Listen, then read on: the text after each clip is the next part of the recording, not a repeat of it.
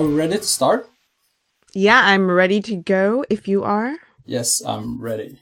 Because you already talked a lot during the Trash Taste podcast, I tried to kind of like go around so I don't do the exact same questions. So you mentioned that you were scouted by your director just like 3 months after you started your activity on Nico Nico. What do you think made you stand out among the rest on Nico Nico? Well, he told me back then that he was looking for someone, a vocalist who could sing in English that he could work with. And he was at the time looking around online. And since Nico Nico Doga was really popular, he had no idea what Nico Nico was in the beginning, but he was just randomly browsing the internet and around Nico Nico. He came across a creator, a Vocaloid producer called BuzzG. And he met BuzzG first. And then through BuzzG, he found my cover of BuzzG's song Gallows Bell. That was by complete coincidence. So he found me through BuzzG, and then he found my song and said, hey, is there a way that I can contact this person? And BuzzG contacted me through a direct message in Twitter. And that was how we started. But did you know BuzzG at the time? Yeah, when I covered his song on Nico Nico, it's kind of like a sort of secret manner to sort of give the Vocaloid producer a heads up that you're going to cover their song. So before I uploaded Gallows Bell, I direct messaged BuzzG and said, hey, I'm going to cover your song. Is that okay with you? So we had direct contact a few times. So yeah, that was how it started. Oh, I actually didn't know about that rule. It's not like everyone does it, but at the time, some people did that. Not everyone did, but some people directly contacted the creator of the song just in case, they didn't want to cause trouble over the rights of the song or, that kind of thing. So yeah. Because, I mean, a lot of the creators do put up like a link so people can download the instrumental song. Yeah, you don't have to contact them. But for example, in my case, I did English lyrics transliterations. So that means that I'm going to change his lyrics. And so I wanted to ask for permission to be able to do that. If you're just going to cover the song as is, then it's probably not too big of a problem. But if you're going to change the song a little bit, then, or arrange it or something, it's better to ask for permission instead of just, doing without a heads up. Got it. Okay. Yeah. Since you got scouted pretty early on in your career, I guess you never really dived into kind of like the doujin Comiket market scene, right? Yeah, to be honest, I've never been to Comiket or those kinds of events. So yeah, it was only like maybe 3 months or so maybe 2 or 3 months into my sort of uploading career before I got a direct contact with the directors. So yeah, I was a newbie. It must have felt pretty kind of unreal to get recognized so fast. Yeah, I didn't really believe it at first when I got the direct message, but BuzzG isn't a guy who makes many jokes. He doesn't, contact you directly and say, hey, there's a director who wants to meet you, and say, haha, that was a lie. No, he's not that kind of person. So yeah, I had only to believe that direct message. But to be honest, though, it took me about 2 weeks to give him an answer. I had to sort of think it out. And it took about 2 weeks for me to say yes. Oh, what kind of concerns did you have swirling around your head? Well, to begin with, of course, the first emotion that came up when I got the direct message was, oh my gosh, this is amazing. This is perhaps maybe, a big chance for me. But at the same time, I was only doing the cover songs for fun. And I was only doing it out of complete like experimental enjoyment. And so I wasn't sure if the direction the director would take me would be in the right direction. Because originally when I wanted to become a singer, when I first came to Japan when I was younger, I wanted to be sort of what do you call, not like a cover artist or sort of a Nico Nico artist, but a sort of J-rock, J-pop kind of singer-songwriter kind of artist. That's what I was originally intending to do. And so, I was sort of worried whether or not we could work together and still go in the same direction. Yeah. But when you were scouted, were you in New York or were you in Japan at the time? I was in Japan. Yeah, I had come to Japan for a while, and I originally came to Japan in order to pursue music. Yeah, it was a while after I came to Japan that I started the Nico Nico, so yeah. Well, I guess you must have quite a lot of respect for Busky for sparking your career. Definitely. He's like I don't know, but like my lifesaver right now. Without having met his music, the artist Nano would not be alive right now, so. On a side note, I actually met him during Comic-Con, so I felt really really? lucky. Yeah. Wow. Yeah, he's a really nice guy. He's just so polite, and he writes so many good songs, and he's such a genius, and yet acts like he's a complete amateur, and he's always so polite. Yeah, absolutely. So about being utaite, I mean, you didn't really had to stay that long as an utaite. You got major quite quickly, so to say. Still, you have a pretty loyal fan base from the Nico Nico days. Yeah, that is amazing. Yes, absolutely. And how do you kind of balance it? You have to kind of satisfy several types of audiences now. Is there anything that you actively do to try to please everyone? More so than now. The first few years, or actually maybe the first 5 years were more challenging in that sense, because after I met my director was not like a Nico Nico sort of friendly kind of director. He wasn't, he worked in the regular industry, the regular sort of J-rock, J-pop industry.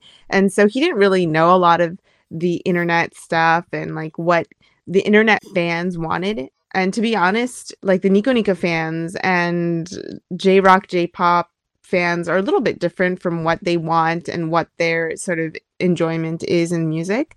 And so he didn't understand everything that the fans wanted. Yet my fan base was 90% Nico Nico in the beginning. So I understood that, but my director didn't. So we kind of clashed in the beginning, like what image was better for me to put into my music, or what kind of sort of sound we wanted and what kind of artist image we wanted. And our sort of opinions clashed in many ways. So the first few years were a lot more tough for me than it is now. Now, since my fans are so loyal, they pretty much really, it's amazing, but they accept and they love and they support almost everything I do. So, I'm just grateful that they're still here with me, and I'm grateful to my new fans as well. So, yeah. We're seeing kind of like, I don't know exactly how to call it, but it's some homage to the old Nano on the newer works. For example, on your best album, we have a second disc where you did some translations with the lyrics for Rocky, for example. Yeah.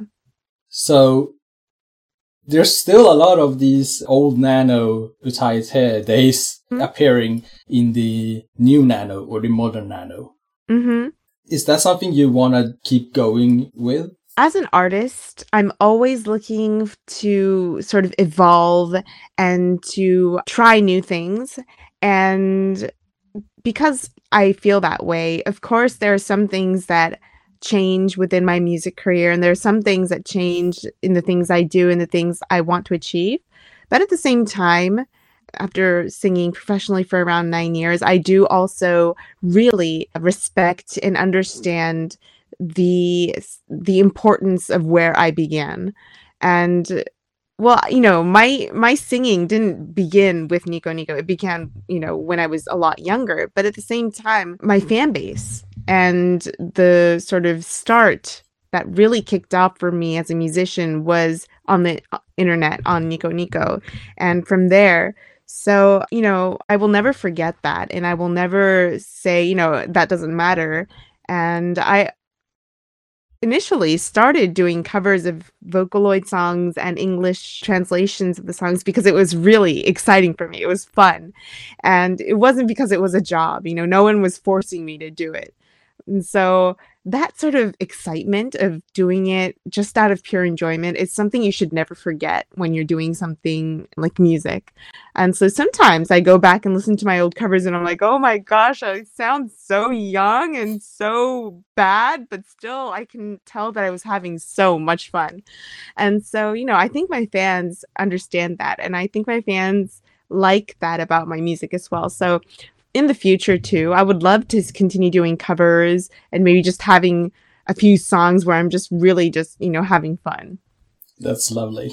I mean, I didn't follow you at Nico Nico, read on YouTube, but I really, really like that there's a whole new side of the song that you can hear and experience, because for a lot of people, the Western fans, we don't really understand Japanese. And even if we do, it's probably not on the same level as a native Japanese speaker. It's really lovely to see that you keep going with this kind of homage, if I can call it that. I never actually asked any of my fans this, and I've always wanted to ask overseas fans and listeners. But, when I go overseas, I'm pretty surprised, in a good way, shocked at how much the overseas non-Japanese speaking listeners sort of understand Japanese and can sing along to the Japanese lyrics. The first time, or, a few times when I began going overseas to do concerts and stuff, I was shocked and I was like, do I even need to sing in English? Because when I sing Japanese songs, the fans are just completely, rocking out and they're enjoying the Japanese songs as is. So do I even need to, is there a point for me to actually translate the lyrics into English or sing in English? And so, that was one thing I always wanted to ask my fans, like, do you really wish for me to translate the songs in English, or is it something that I'm doing just out of my own, I don't know, but enjoyment, or do the overseas fans really love that I'm doing this? Or, that's always a question I wanted to ask my fans. Well, I've been a fan of you since 2013. Thank you. So at least from my end, I think it's really cool. But at the same time, it kind of goes with a lot of Japanese songs, is that we still learn the lyrics. Well, like we just make the sound, but we don't really get the meaning all the time.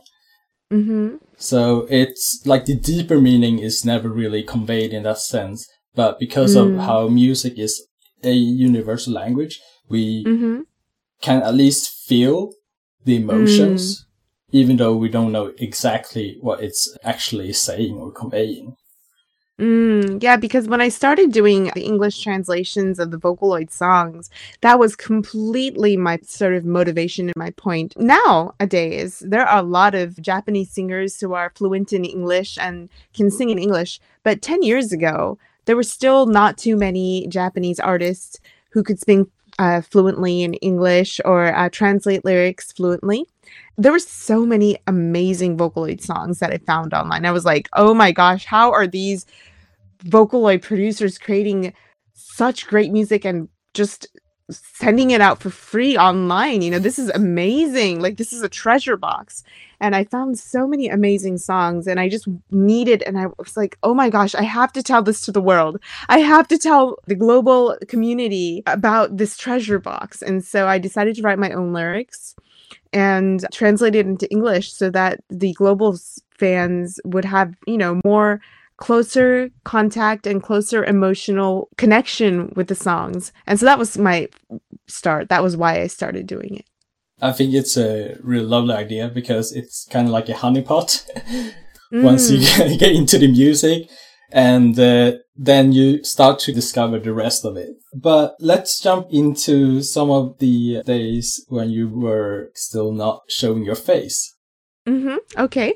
I found it very interesting, the things you said on Trash Taste, but there were some points that I wanted to get deeper into to learn more about.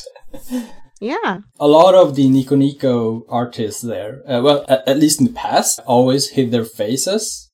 And I spoke with Riol before, and she said that she did it because she was still a student back then. So maybe it wasn't a good thing to reveal yourself. But what was the reason for you, mainly? You know, the Japanese sort of society is very distinct, or, you know, kind of rare in a way, I should say. I think Nico Nico was sort of a very Japanese-like.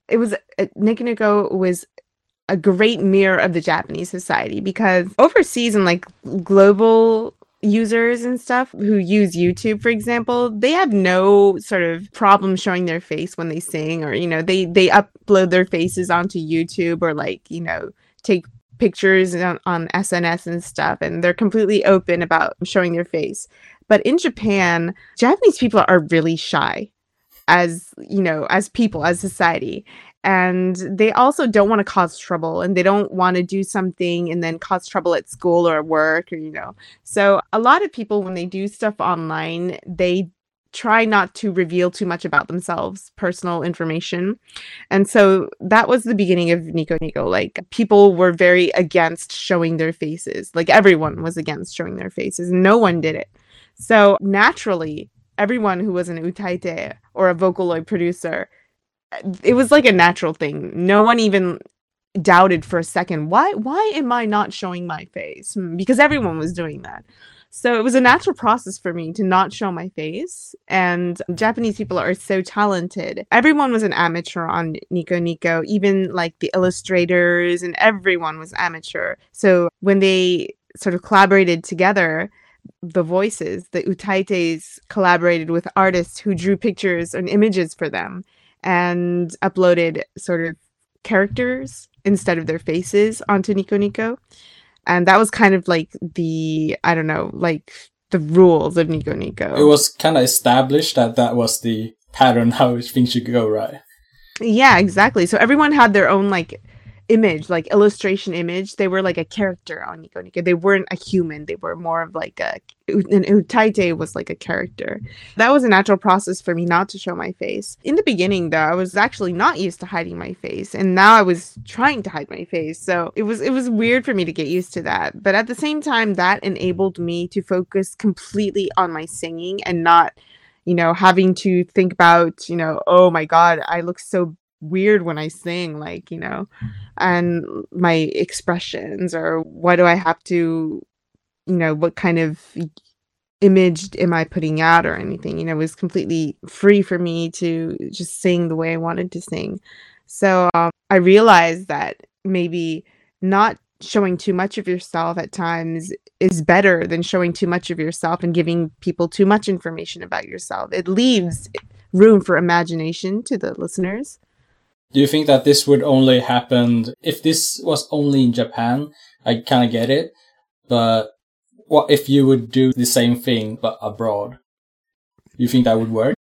I don't know, but if, for example, I had not come across Nico Nico, I maybe would not have gone in the same direction. I probably might have been showing my face more like in an earlier stage, or I don't know. But, you know, Nico Nico was a very closed community, and so everyone felt safe inside Nico Nico. Like, you know, you were in the walls, and you were being protected, and you were also protecting everyone else by protecting yourself. It was a way to live a normal life, but at the same time do the things you want to do.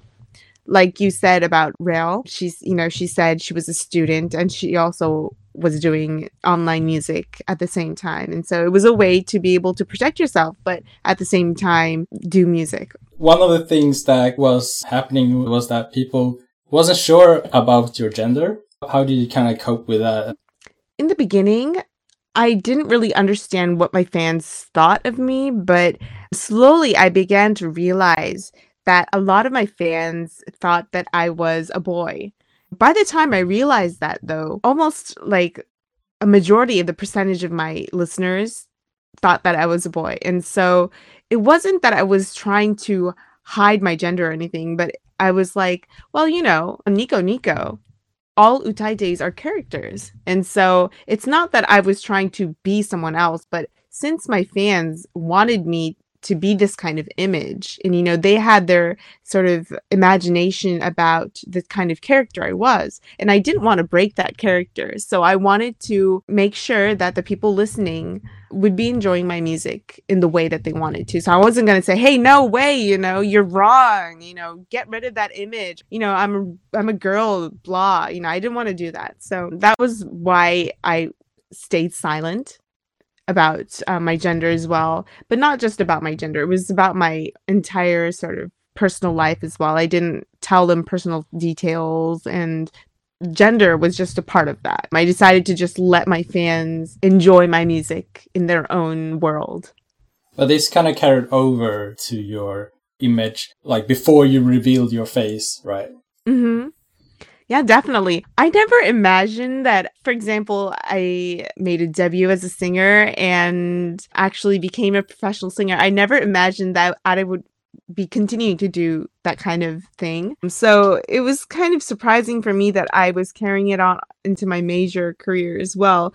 But like I said earlier, the director that I met, the funny thing is, he also thought that I was a boy. So when we met, I didn't tell him that. And so when we met up for the first time, he was looking for a boy.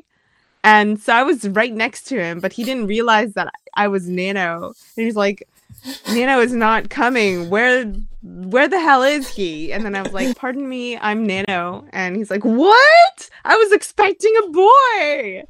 And it was so hilarious. But anyways, so after his initial shock, he got used to it, of course. But at the same time, he also found it interesting that my fans thought I was a boy.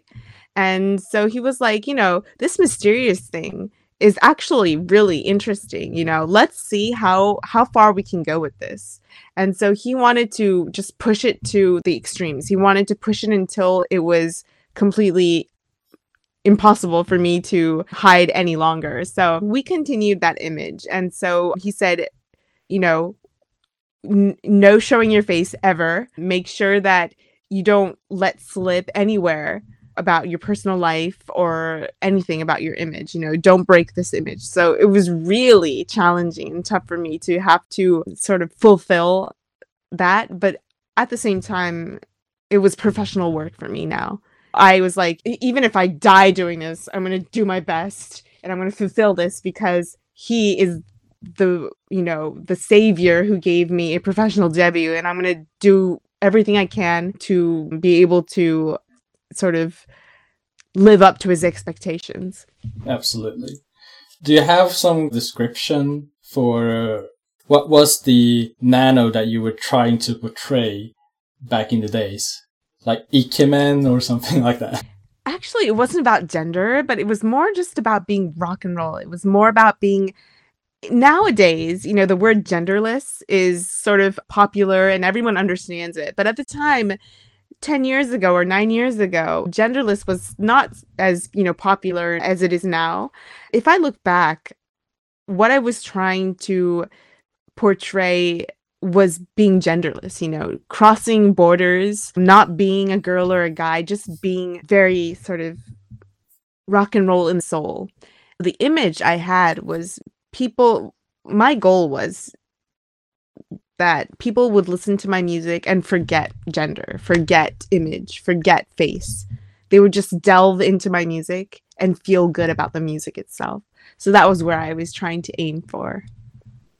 We talked a lot about the mysterious Nano who kept hiding in their face for, I think, 5 years, right? Yeah, I think 5 years. Yeah, that was leading up to your 5th anniversary, where you revealed your face officially for the first time. How was it to prepare for that moment? You know, all along since my debut, somewhere inside, I knew that there would be a day when I would come out into the world and say, you know, hello, this is Nano. This is what I look like. You know, I'm a human being and, you know, I exist. But at the same time, I was really, really busy with a lot of new music during the first 5 years. So I never really thought when or how I would come out to the world. Not even my director really planned it or anything, but I think a year before my 5th anniversary, we were like, it's your 5th anniversary next year. and we got to make it big. It's a big thing. It's a big milestone for you. What do we do? How do we make it big? And it was like, well, this is maybe the chance for you to evolve and go to the next level and go to the next step. And what is the next step? And I strongly felt, and my director felt as well, that the next step would be to step out into the world and to expand my horizons, to reach out to more and more people. To be able to do that, I would have to, come out and show my face, because I wouldn't be able to do as many lives. The difficult thing about not showing my face was that I couldn't really meet a lot of people. I couldn't do too many interviews where they took my photos or lives where they took my photos. I was always the one that they had to edit out, or if they were doing a live broadcast, then I couldn't take part in that. And that was really, really heartbreaking for me, because I wanted to be a part of that, but I couldn't. In order for me to expand my horizons, I had to say, this is what I look like, this is my face, please take any pictures, share it to the world, be free. So that was my big chance. When my 5th anniversary came, we were like, this is the time to do it. Let's do it. I think it kind of goes both ways, because as a fan, I remember when you were doing the collaboration with Hiro for Save Your Song. Mm-hmm. And you guys had an interview session. So back then, Hiro sat in front of you and you sat in front of him. What we could see of you were only like the back. And and only Hiro's face was being shown. Yeah, sometimes, to be honest, I felt very guilty about that, because, if I collaborated with someone, or if I took part in an event, I was the one who was always saying, I'm sorry, I can't show my face. And, I felt very guilty about that, and having to make everyone else adjust to that. And at the same time, though, no one said, that's a problem, but I always felt that it wasn't equal of me to do that in a way. After I showed my face, everything felt so freeing and so liberating. I was like, oh, finally I'm able to sing and perform the same as everyone else around me. I'm equal, So, yeah. What would you say the most liberating thing or opportunities that have opened because of you revealing your face? Slowly but surely, SNS began becoming very popular around 5 years ago. People were starting to use SNS for more musical aspects and promotional aspects, and YouTube was getting bigger and bigger. Probably what was liberating was that I could take my own pictures and post it, or I could appear in interview videos with my face and do concerts without having to worry about having pictures or videos taken by fans and being uploaded. My staff didn't have to check the internet for weird photos of me being posted around. That was completely liberating. My fans are, in a way, I set my fans free as well, because my core fans were very loyal to me, and no one posted pictures of me anywhere. And that was amazing. They were very protective of me, but at the same time, I know that they had to make an effort to do that as well. So right now, though, I take pictures with my fans at fan meetings. I let them see my face without having to hide it. Also, the most liberating thing is, in my music videos, I don't have to wear a hood. Oh. That is huge. You mentioned you were straining your neck. Yeah, that was the cause of my neck strain. So yeah. Okay, let's jump over and talk about your new album or upcoming album and thesis. So far, at least right now, we've seen a lot of teasers, and I would love you to explain what the concept of the album is. Well, this is the first, I've said many times maybe, but this is the first time I'm self-producing my own album. And although this album is a mini album, as a first step for me, it's in a way, a very good way, a complete handful for me. So I'm glad that it's not a full album, that I'm self-producing, because I'd probably be dead by now if it was a full album. But at the same time, this is a huge new challenge for me. And like I said earlier, I'm always looking to evolve as a musician and to try new things. So I've been working with the same director for 8 or 9 years. And working with the same director is in a way very, very, there are good pros about it because you trust each other, you understand each other, and you don't even have to talk about it anymore. You know what they want, and you don't even have to explain your emotions. But at the same time, working with the same people also makes you feel too safe at times. And also, you stop trying for new things. This time, I really just wanted to try something completely 180 degrees new. In order to do that, I had to step out of my safety zone. I had to step away from the things that I thought were safe. That was why I decided to self-produce my own album and sort of liberate myself from the safety that I've been inside since my major debut. And so I'm not working with the same director on this album. A lot of new people are in my team right now that weren't with me when I made a debut.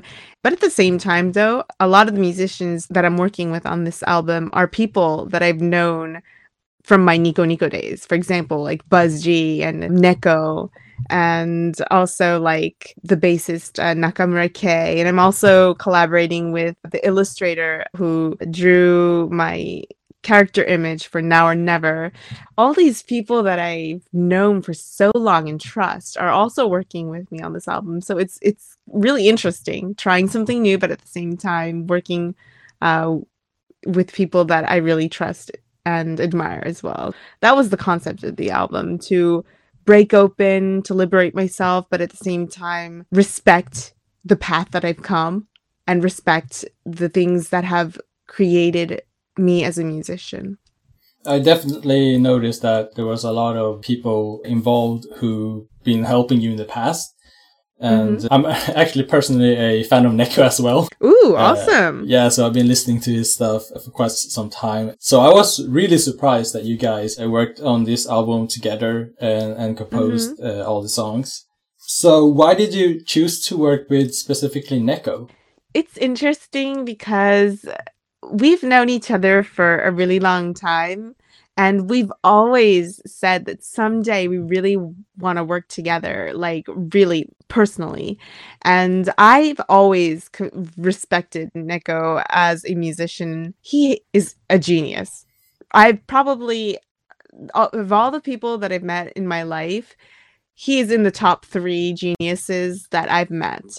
He's not only a vocalist, he writes songs, he arranges, he plays instruments, and etc., etc., etc. And so he is a complete genius, and I bow down to it in, many ways. When I first thought about creating an album or creating new music, he was the first guy that popped into my head. Oh, I want to work with him. And so even before the album was planned, I said, hey, Neko, can I talk to you? There's an idea that I have. And I told him about my plans about wanting to sort of evolve as a musician and wanting to try new sounds. At the time, though, he was doing his own thing. So he was like, I'm not sure if schedule-wise this is possible. But after a few months, he was like, yeah, let's do it. I really want to do this. Let's do this project together. And so that's where the album creation started. Without him, probably, maybe the album would not have been started in a sense. Wow. It's pretty crazy. I mean, you guys go really far then. Yeah. Way back before my major debut as a singer, we did cover songs together. And personally, we were also friends. So not just doing covers, we, chatted on. At the time, it was Skype, I think. Skype is like dead now, but, we chatted on Skype a lot. And for some reason, I don't know why, but he told me that he respected me as a musician as well. And he was like, at the time, I really want to do more music with you in the future. So I have no idea why a genius like him would call me a genius in return, but he respected me and I respected him. And so our connection lasted over the years, and it's still very strong right now. So that's awesome. You mentioned how you're evolving through this self-producing album here. You also mentioned before on your YouTube that people are going to see the new Nano. When you said new Nano, it wasn't just personality-wise or appearance-wise showing the new Nano, but also in the music aspect as well? More so in the music aspect than in the personal level, I think, because in the end, I live for music. Music is my life, and I express who I am through my music. So eventually, as a person, of course, I want to show the new Nano. But first of all, I want to show the new Nano in my music.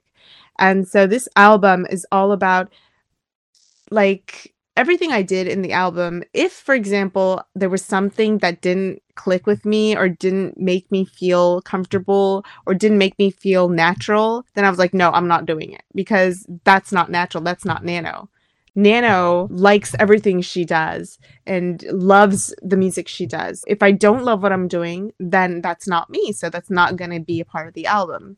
I'm not making this album just to please somebody. I'm not making this album just to please the listeners. I'm making this album as an expression of who I am and what music means to me. This album, the concept in the end, is about me as a musician wanting to reach out to the people in the world and wanting to really, really make music that reaches people's hearts and supports people's hearts when they really need the power or the push or the light.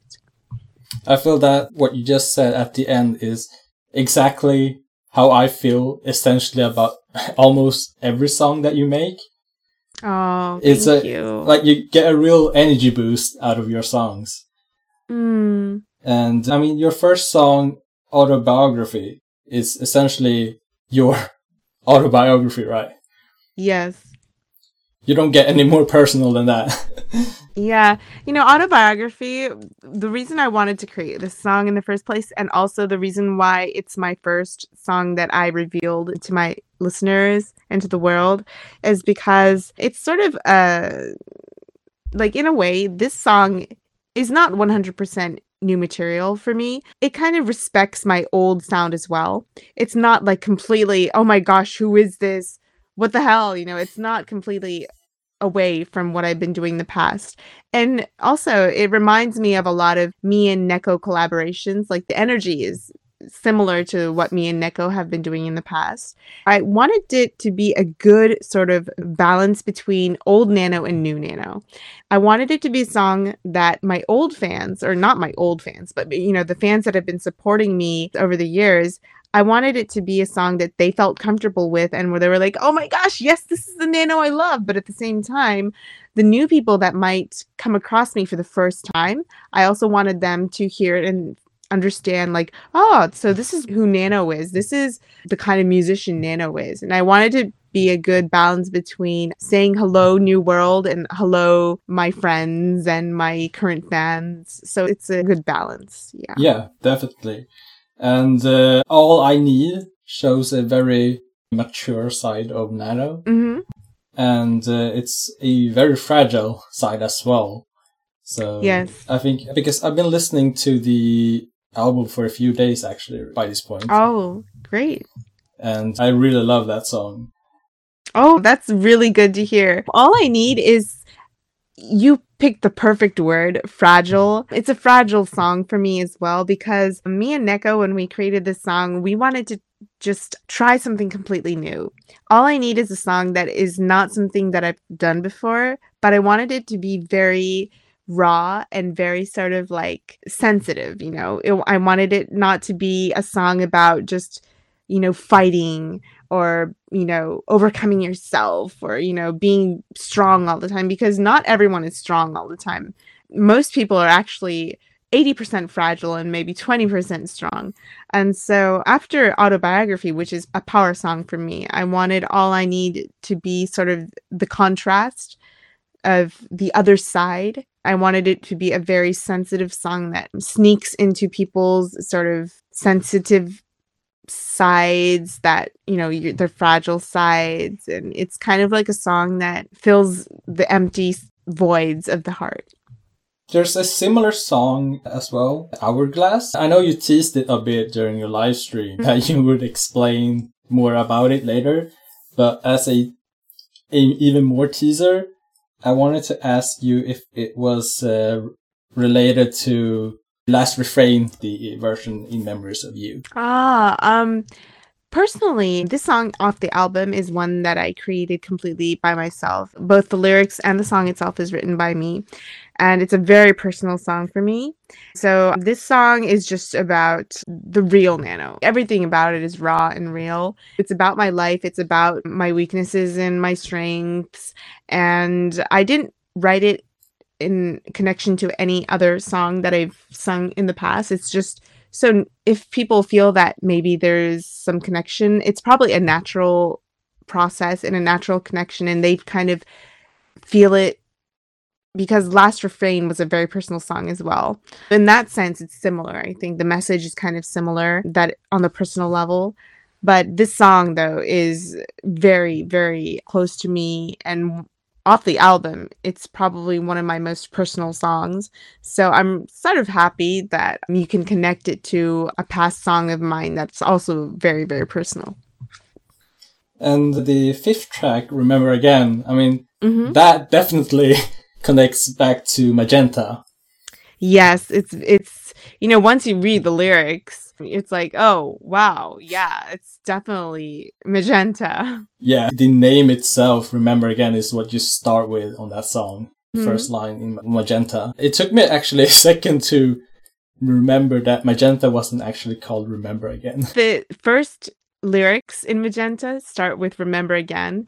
And the reason why I titled the song and also I put, respectful lyrics about Magenta into the lyrics of Remember Again was when I was writing this song with Buzz G, I realized, this album is my new sort of doorway into the future. It's been 9 years since my major debut and 9 years since Magenta.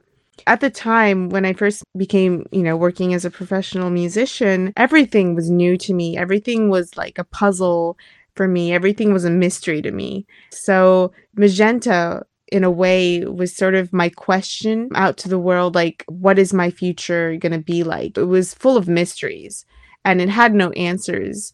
So I realized, after 8-9 years, I've seen so many things, I've experienced so many things that maybe I can answer to that past Nano, I can answer to that past song where I began. And this would be a perfect time for me to make those answers. And so Remember Again, this song is an answer song to Magenta, to myself in the past, saying, you were right in choosing the path that you did. And you just have to keep going, believe in yourself, be strong, don't ever give up. If I were to talk to myself 9 years ago, I would say, keep doing what you're doing. Not every day is going to be great. Not every day is going to be smiles, but as long as you have music, you're going to live it through. So. Wow. That was deeper than I thought, actually. Yeah. But then we also have one song that I didn't actually mention yet because I saved the last most explosive song. And last but not least. That is the main track of the album, Line of Fire. Yes, that's the lead track. Before I ask you to briefly explain about it, I personally feel a lot of Nano and at the same time, like a lot of Neko as well in this one. Oh, wow. From all of the songs in the album, I feel like this one is like 50-50. Wow, that's very interesting because when we created this song, that was what we had in mind. In the first two songs that we created, of course, Neko is a creator who writes for other people as well. So he wanted to make sure with the first two songs that he wasn't going to break my image with his own sort of music style. He wanted to, create a Nano song with the first two songs. So he was very adjusting in a way. But with this song, it was going to be my absolute sort of challenge song. Like, it was going to be everything about this album. And I wanted it to be so powerful and amazing. In order to do that, I had to just completely break free from whatever sort of shell that I had personally. And I also, since I personally asked Neko to work with me and I wanted to work with him, I told him, this song, you don't have to make any adjustments for me. I want you to do what you feel is completely like what you feel from your soul. I want you to have fun with me with this song. So we're going to have fun creating this song, and we're going to forget rules, and we're going to forget like styles. We're just going to explode. Yo. So, and we totally exploded. Like, I did what I wanted. Yes, exactly. I did what I wanted. He did what he wanted. And it just put together made magic.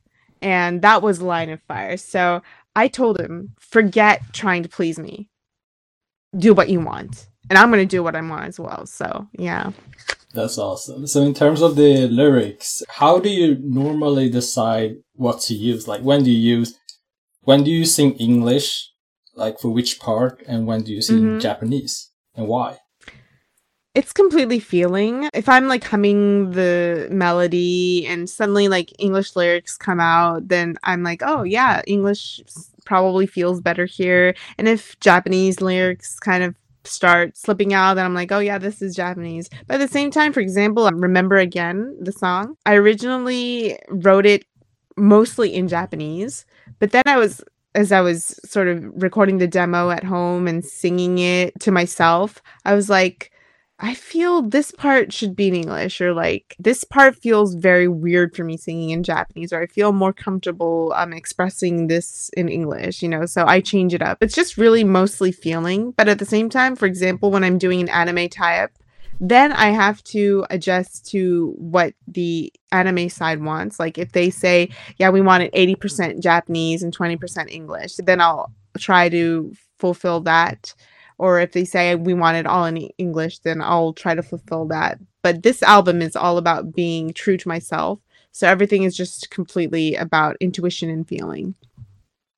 Inside My Core is a song that kind of stood out to me, because normally in Japanese songs you would hear some English words slip in, but most of the time it's just 99% Japanese for the rest of the song. But here you sang, "Give me back my jinsei, give me back my ume." And typically for Japanese songs is where you would put like life and destiny. But you kind of reverted it. Yeah.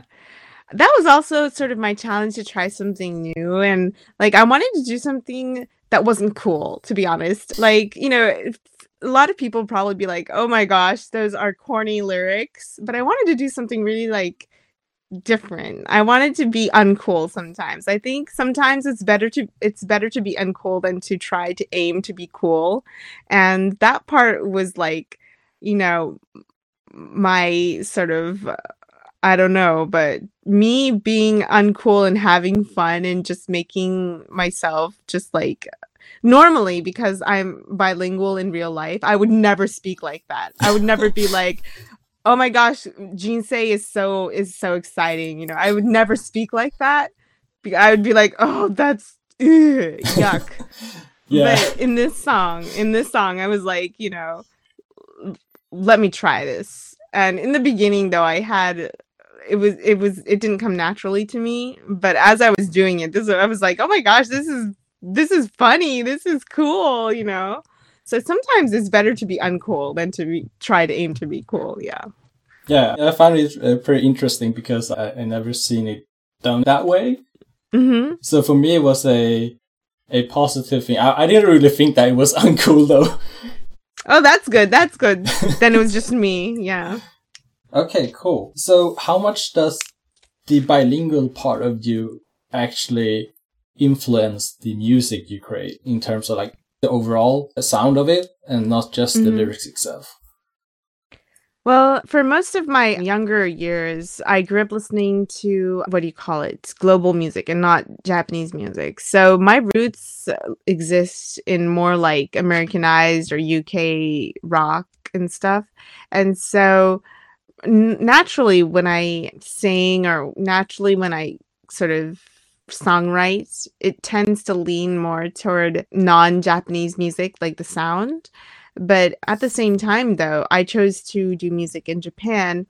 And when I first came across like J-rock and J-pop and anime songs, I was so surprised at the quality of Japanese music and the sort of individualism and the excitement and the entertainment aspects of it. And I fell in love with Japanese music. So that's one of the reasons why I wanted to pursue a career in Japan and not like America, for example. And so my lyrics and my music style, I feel that I try to sort of mix the great aspects of both worlds.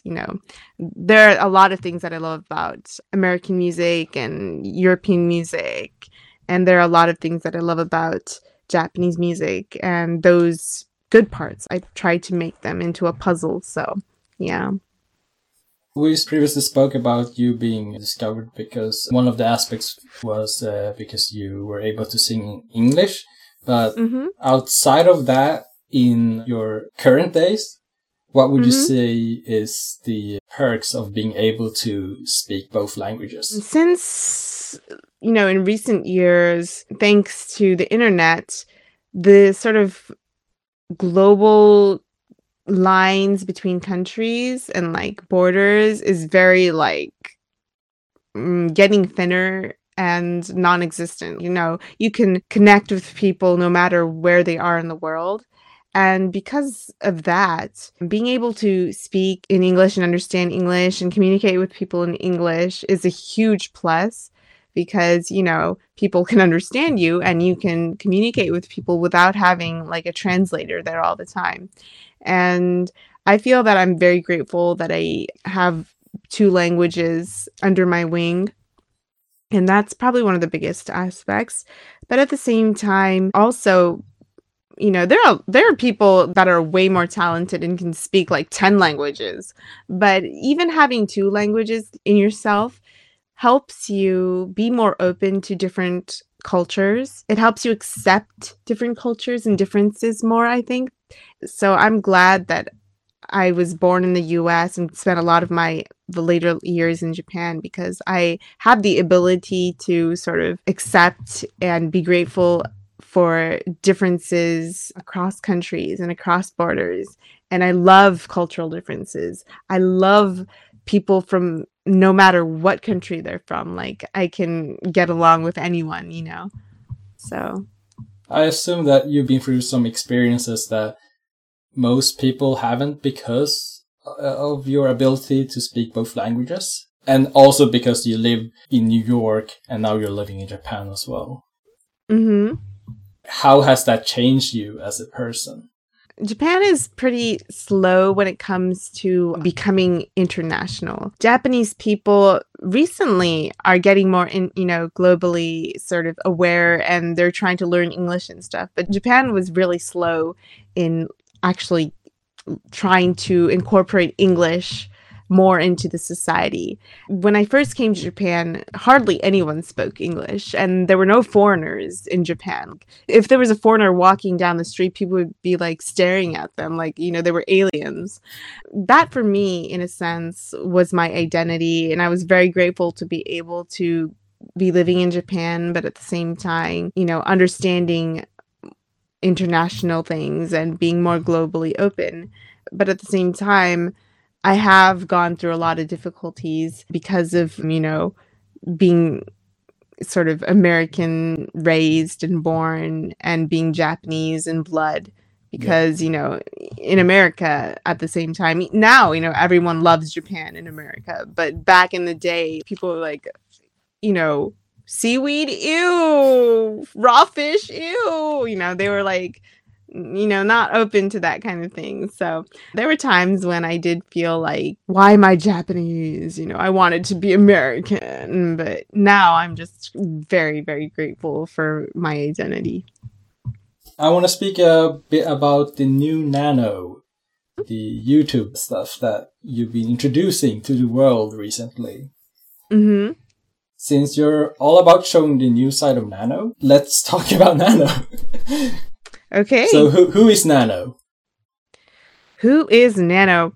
You know, I probably will not find the right answer for this until the day I die. Like when I die, I'm gonna be like, oh, I'm Nano. But you know, until then, every day is a new adventure. Every day is a new discovery. So it's not like one day Nano is going to be complete and unchanging. And if Nano were to be sort of in the dictionary, I probably couldn't write a description because it's going to be ever changing. Nano is all about being curious, being open, evolving, changing. You know, Nano could one day be this, but the next day be that. You know, that's all about being Nano, is being changing. The people that listen to my music and are following me and fans of me, they might be like, you know, it might be difficult for them to keep up with my changes, but at the same time, I want them to have fun. I don't want them to be bored with me. I want them to always feel like, what is Nano going to do next? You know, I want them to be excited and on their feet.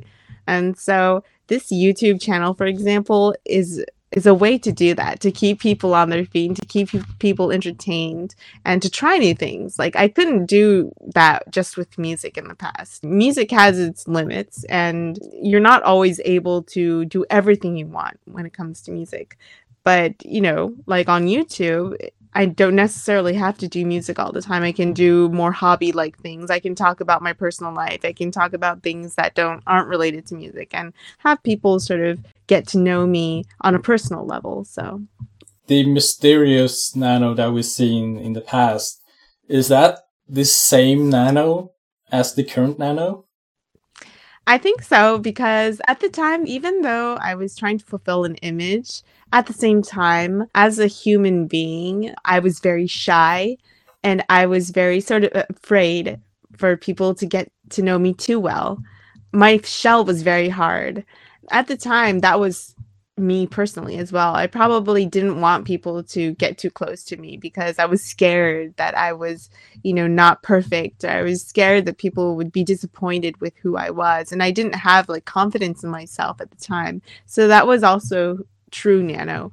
But now that I've been singing for a longer time, and I've been supported and loved by my fans and staff and team, I'm more confident than I was 10 years ago. And so this is who I am now, and I'm so happy to be able to personally connect with my fans on like SNS and YouTube, and show my face and be not perfect all the time, and say, you know, hey, I go to the convenience stores in my pajamas, yay. So yeah.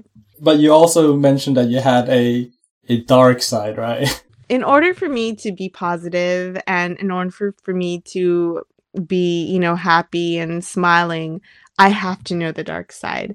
I think that you can't be happy, and you can't really, really, truly be positive if you don't know pain, if you don't know shadow. And I think even in like scientific life, there is no shadow if there is no light, and vice versa. There is no light if there's no shadow. So the more pain you understand and go through, the more sadness you know, the more, you know, darkness you know, I think the more light you know in the end. So I will never try to get rid of or hide the dark side of me, because that's also the reason why I love being positive, and I love, you know, making people smile, because I know the dark side and I know pain. So yeah. In correlation to the new Nano, we've seen that your logo went from lowercase letters, and now we jump to uppercase letters. Is that related to the changes? Yeah, that was one of the first things that I told my team that I wanted to change. And the reason is because, you know, the older logo with the lowercase letters was kind of cute and was kind of like friendly. But I was like, no, I don't want to be friendly anymore. I want impact. I want to be powerful. And so I was like, make it all capital letters. And so, you know, that's just me trying to be like really more strong and being more like, you know, powerful. Yeah, and also your artist photos, they're so much more revealing now compared to your old photos. Yeah, there's nothing hidden in them. I mean, like, you can see everything. You can even see my pores, and you can see, like, You can see everything. Yeah, I think it's quite refreshing, at least for me, because of the old Nano hiding in their face all the time. Yeah, I mean, perhaps there may be times in the future when I decide not to show my face at times. I mean, that could happen. I could wear a hood again. I might make a music video or, something where I'm not in the video itself. I really do respect the mysterious side of me and my mysterious past as well. And that's never going to change. But with this artist photograph, I just wanted to show people who really Nano is without barriers and without editing and, everything you see is for real. That was my message. So, are you planning on uploading videos to your new channel regularly? Yes, we've taken a few videos already, and I plan to upload new stuff and new content regularly, both music and non-music content. So I want my fans to just have a good time on the new channel as well and just have fun with me. Yeah. But I will never become just a YouTuber. I'm always going to be musician that also is a YouTuber, not the other way around. So Perfect. Not a lot of YouTubers speak both languages, at least Japanese YouTubers. So in your case, you have to switch between Japanese and English. How do you cope with that? It is tough. But also, I tell myself that it's good practice not to forget my English, because in Japan, I hardly use English. And so sometimes I tend to like, oh, wait, what's that word in English? Or like my tongue isn't going around and, I'm tongue-tied. I'm telling myself that it's good practice to keep up my language skills. But at the same time, I also really, really want to reach out to the global community, not just the Japanese fans. I think it's really important for me to finally be able to use my English for good use. Up until now, I could only use it for my lyrics, but now I can actually use it to communicate with the world. So I'm really happy about that. This kind of ties in with you talking about the SNS stuff, right? Yeah. So it's all coming along. Yeah, it's exactly what I wanted to do. It's exactly what the goals and the dreams that I wanted to achieve. And, if I look back, I'm sort of, one by one, my dreams are coming true. And so it's kind of surreal and really happiness. Yeah. You mentioned Gact in your video that you enjoyed his work. Do you think that we'll ever see a collaboration between you and Gact? Wow, maybe in a million years, I don't know, but I would love to collaborate like with Trash Taste. I never imagined that I would collaborate with people, with like a podcast like Trash Taste. So who knows, I could collaborate with like random YouTubers in the future. That would be exciting. I would love to collaborate with a lot of people. That would be really cool. In terms of your personality, in the past you also mentioned that you were kind of in-home person, right? Mm-hmm. And how does that go along with you being so genuinely open and friendly as a person? I love my alone time and I love my personal time. But at the same time, if I'm alone for too long, then I get really lonely and I'm like, oh, I'm people sadness. I want to see people. I want to talk to people. And I love people. If I didn't love people and if I didn't love connecting with people, I probably wouldn't have chosen music as a career. I do music not just to sing and not just to enjoy music, but to be able to connect with people. And I think personality-wise, though, I've always been sort of a loner. Like, I'm not too good with, expressing myself. So that's why I came across music, and music is my outlet and my way to connect with people and to express myself. So without music, I would probably be completely like a hermit crab, and I would be like, dark and just people-less and friendless in life. So we're about to enter the last question, but before that, I wanted to ask you, what would you say the essential changes has happened from your earlier works to the current work that you're producing now? Well, the biggest difference is that I've grown as a musician and as a human being. That really incorporates into the music that I'm doing now. When I first started, of course, like I'm completely, an amateur. I know nothing about the professional world and about being a musician as a professional sort of occupation. But even standing on stage was new to me. Recording in the studio was new to me. Having band members was new to me. But now, over the years, I've experienced a lot of things, and I can finally, I'm at that place where I can sort of direct my own self and know what I want as a musician. My music is more true to me now than it was before. It's more nano, it's more direct, it's more real and raw. And so that's probably the biggest difference. There's a lot of confidence that I can feel from those words. Yeah. So, yeah, the last question, well, it's not really a question. I just wanted you to send a message to all your fans overseas or in Japan, anywhere in the world. Well, if I was able to say all the things that I wanted to say to my fans and to the people around the world, it would probably take about 10 years. So I'm going to try to make my words sweet and simple as possible. But the one thing that I really want to say is thank you so much for just getting to know my music, coming across my music, and just giving me like 5 minutes of your time to listen to my music. First of all, that's the most important thing. And then the second thing is thank you so much for being there for me and supporting my music throughout the years. And even the people that I'm going to meet from today, those people I'm so excited to connect with.